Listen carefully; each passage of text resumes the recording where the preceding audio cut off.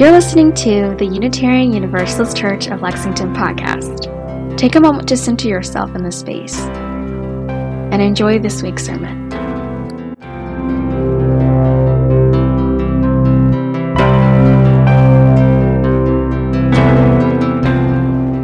All right, our reading this morning is a video instead. Many of you are familiar with Brene Brown, who is a social worker who has become quite prominent in recent years, talking about compassion, empathy, vulnerability. This particular is a dialogue about the difference between empathy and sympathy. So, there we are. So what is empathy, and why is it very different than sympathy? Empathy fuels connection. Sympathy drives disconnection. Empathy, it's very interesting. Teresa Wiseman is a nursing scholar who studied professions, very diverse professions where empathy is relevant, and came up with 4 qualities of empathy. Perspective taking, the ability to take the perspective of another person or recognize their perspective as their truth. Staying out of judgment, not easy when you enjoy it as much as most of us do. Recognizing emotion in other people and then communicating that. Empathy is feeling with people. And to me, I always think of empathy as this kind of sacred space when someone's kind of in a deep hole and they shout out from the bottom and they say, I'm stuck, it's dark, I'm overwhelmed. And then we look and we say, hey, calm down. I know what it's like down here. And you're not alone. Sympathy is, ooh, it's bad, no, you want a sandwich? Empathy is a choice, and it's a vulnerable choice, because in order to connect with you, I have to connect with something in myself that knows that feeling. Rarely, if ever, does an empathic response begin with at least. And we do it all the time, because you know what? Someone just shared something with us that's incredibly painful, and we're trying to silver lining it. I don't think that's a verb, but I'm using it as one. We're trying to put the silver lining around it. So, I had a miscarriage. At least you know you can get pregnant. I think my marriage is falling apart. At least you have a marriage. John's getting kicked out of school. At least Sarah is an A student. But one of the things we do sometimes in the face of very difficult conversations is we try to make things better. If I share something with you that's very difficult, I'd rather you say, I don't even know what to say right now, I'm just so glad you told me. Because the truth is, rarely can a response make something better. What makes something better is connection.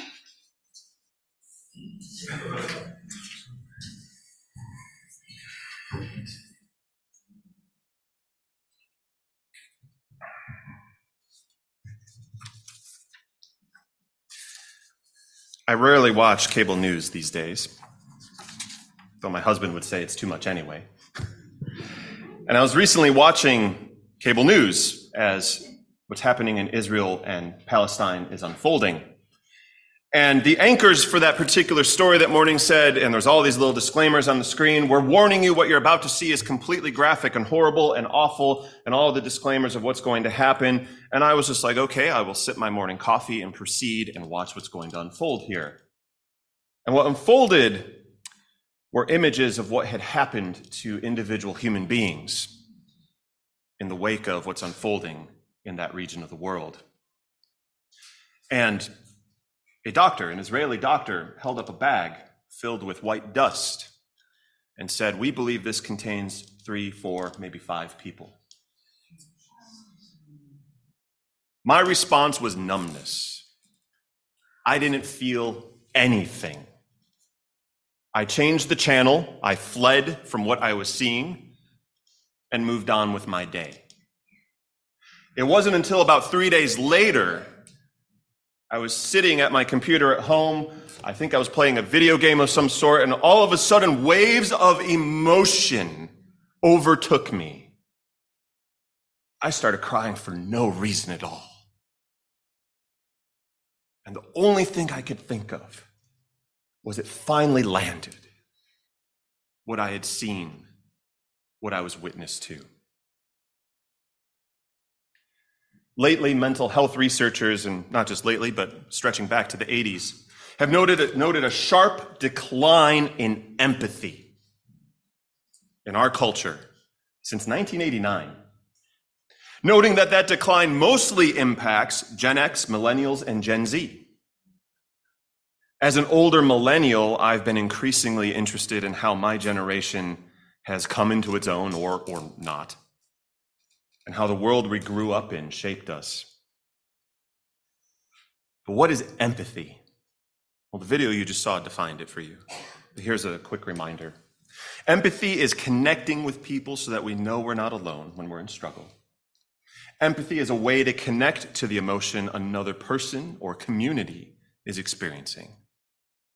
And it doesn't require that we have experienced the same situation that they're going through. I feel that part is important. Sometimes we're told empathy or compassion means we have to fix it. We have to get busy fixing or be in the muck.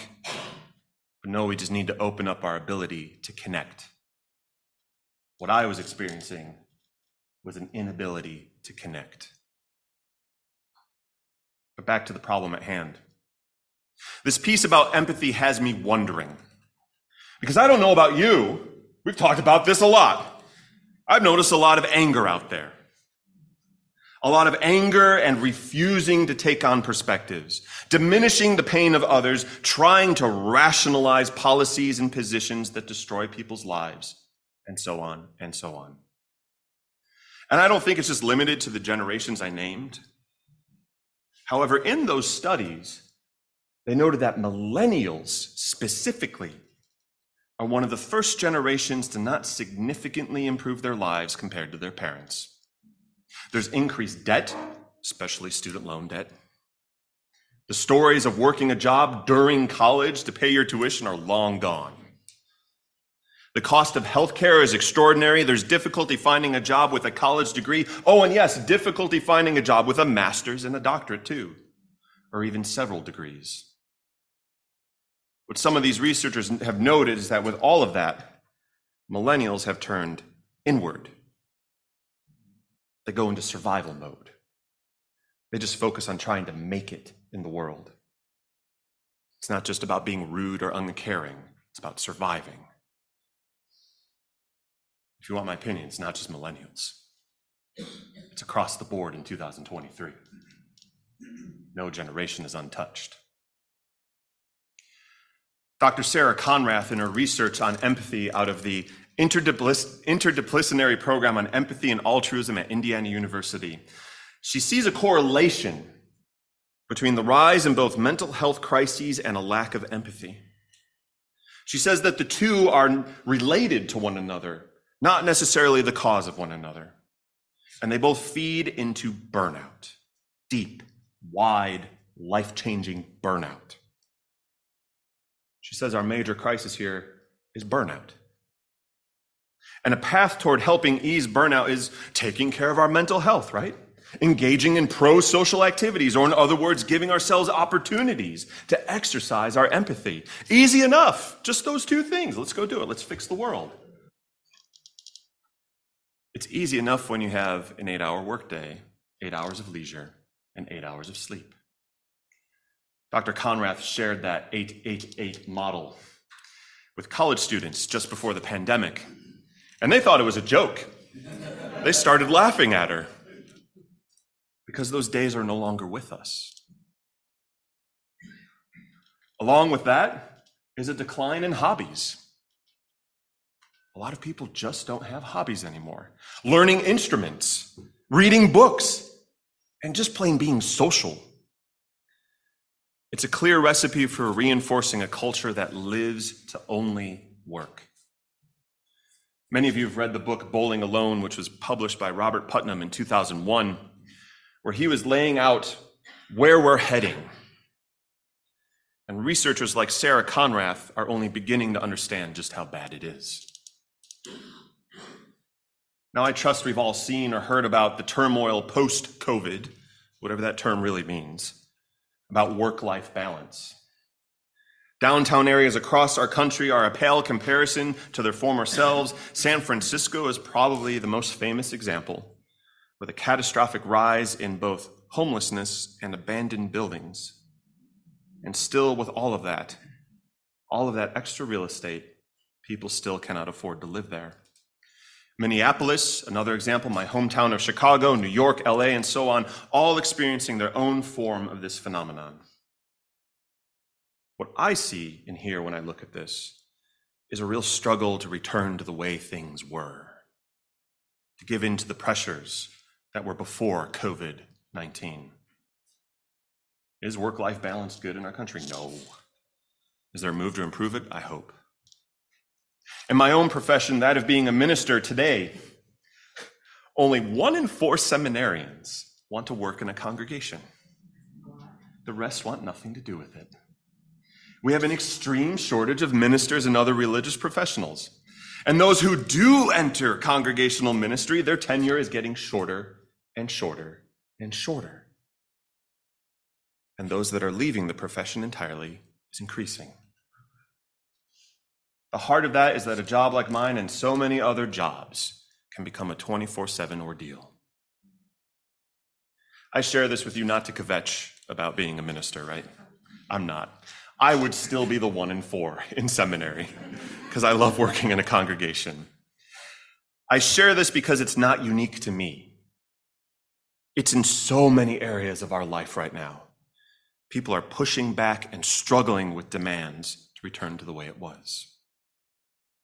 Many of us are refusing to live only to work, to be mistreated by our jobs, to give in to burnout, where we suffer greatly and our connections to others are broken. How many of you know what that intimately feels like, what burnout is? Right? So what do we do about that? You can watch a video from Brene Brown again if you like, right? But I want to be clear. Like anything that requires emotional work, it's not a 1, 2, 3 process. And I know there's so many mental health professionals in the room, right? It's not a 1, 2, 3. It's messy and it requires cultivation.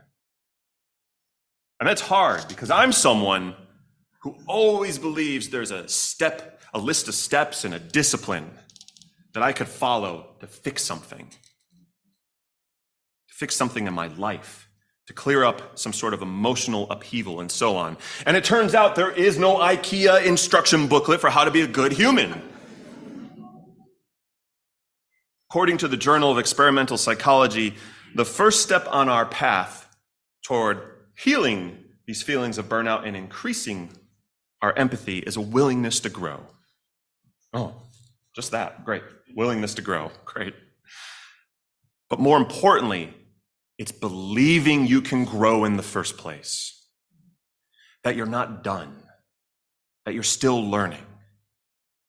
And if you struggle to take on the perspective of another person, you believe you can try and try and try and try again. The way we try to do this is, there's multitudes, right? We can expose ourselves to difference. When's the last time you watched a television show or a movie from another culture or listened to different music or tried a different food and so on and so forth? Exposing ourselves to difference has this magical effect of making our commonalities crystal clear, but also making our differences into something that isn't insurmountable. We may still be different from others, but we can share in that difference and grow in that difference. Now we get into some difficult territory. Ask yourself what is blocking you from having empathy. Maybe for yourself, for another person, or an entire group of people. What is blocking you? Is it you just don't want to be around people you think are negative? People who always seem to have something going on? Someone from a specific culture or background? Certain groups because they remind you of that one family member or that person who hurt you and so on? Perhaps those of certain religious or political leanings? Back during our Question Box Sunday, it was early September, we do it every year where people ask me questions. One of the questions was, how have you become so empathic? I looked at him like, I'm glad I didn't get asked that question. Because I struggle with that.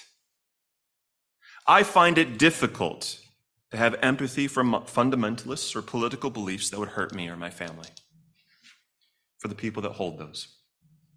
I want to lock those folks out completely. But I've shared bits of this from my past recently. The times when I've gone out on a limb and worked through my discomfort, through those blocks in my mind, and I've been shown incredible hospitality by people I disagree with. Now, I would never knowingly put myself in harm's way. No one should do that. But for those interactions that would just make me uncomfortable, for any of us, there's an opportunity to work on our empathy skills. For me, it's moments like that where I try, but also have a very strong meditation practice. They have opened up connections I would never imagine. It's not enough to just work on ourselves, though. In a Unitarian Universalist congregation, we have ample opportunities to experience people with different beliefs. And if you can come to understand that every interaction with someone, even if they have the same skin tone or they're from the same county in Kentucky as you, every interaction is a diverse interaction. There you go. It's important for us to see every interaction in such a way, to know that each encounter is an opportunity for us to learn and to grow, individually and as a community, to broaden our horizon. That the things we often use in our society to lump ourselves into monolithic categories, those drive disconnection, both within those groups and beyond. Your life and experiences are not the same as mine. We come from different families, different religious backgrounds, classes, cultures, and so on. The way to empathy is not in minimizing our differences, but in honoring them and celebrating them.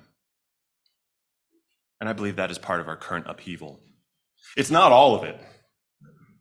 Our cultural and political turmoil is so much larger than one thing. But a meaningful sliver of it is in dividing ourselves into these either-or categories, this or that, us and them camps. That is feeding it. Now, we are built for empathy. We really are. I guarantee there is someone in this congregation right now that knows exactly the finer details of this. Some neuroscientists, we have a lot of doctors.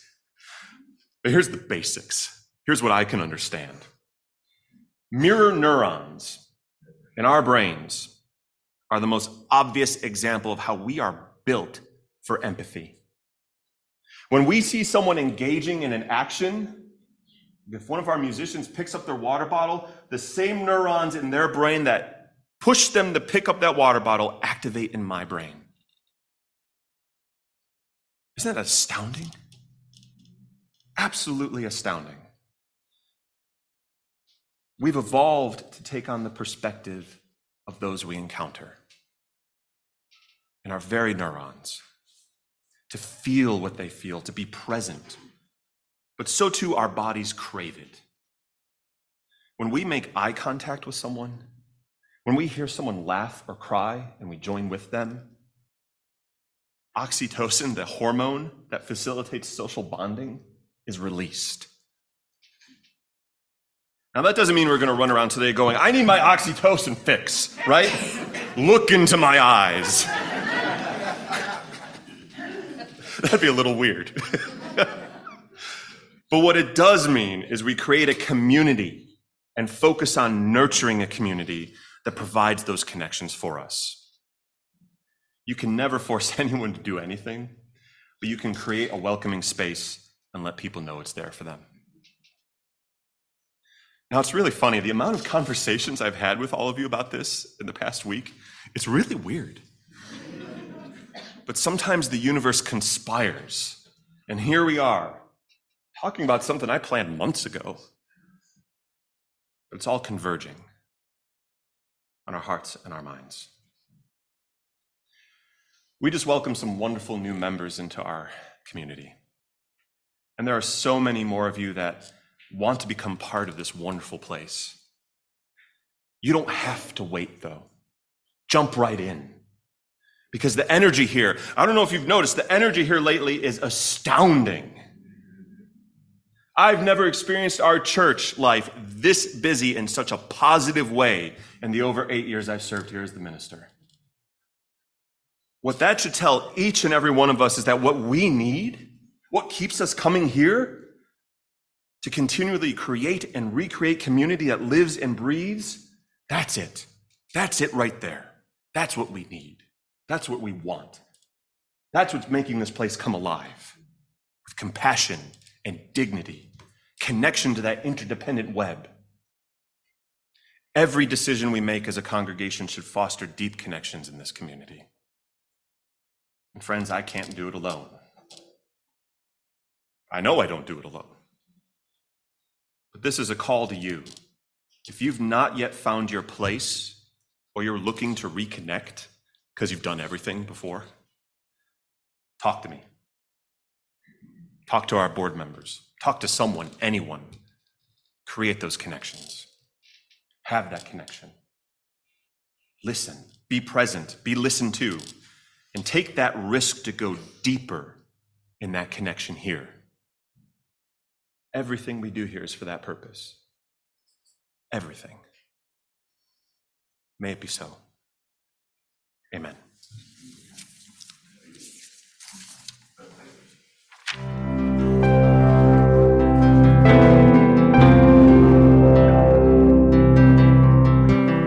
I hope you've enjoyed this week's podcast. If you would like to learn more about us, please visit our website at www.ucl.org,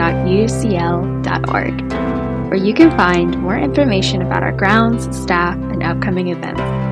You can also subscribe to our e-news there and learn about our virtual service offerings. We'll see you next week.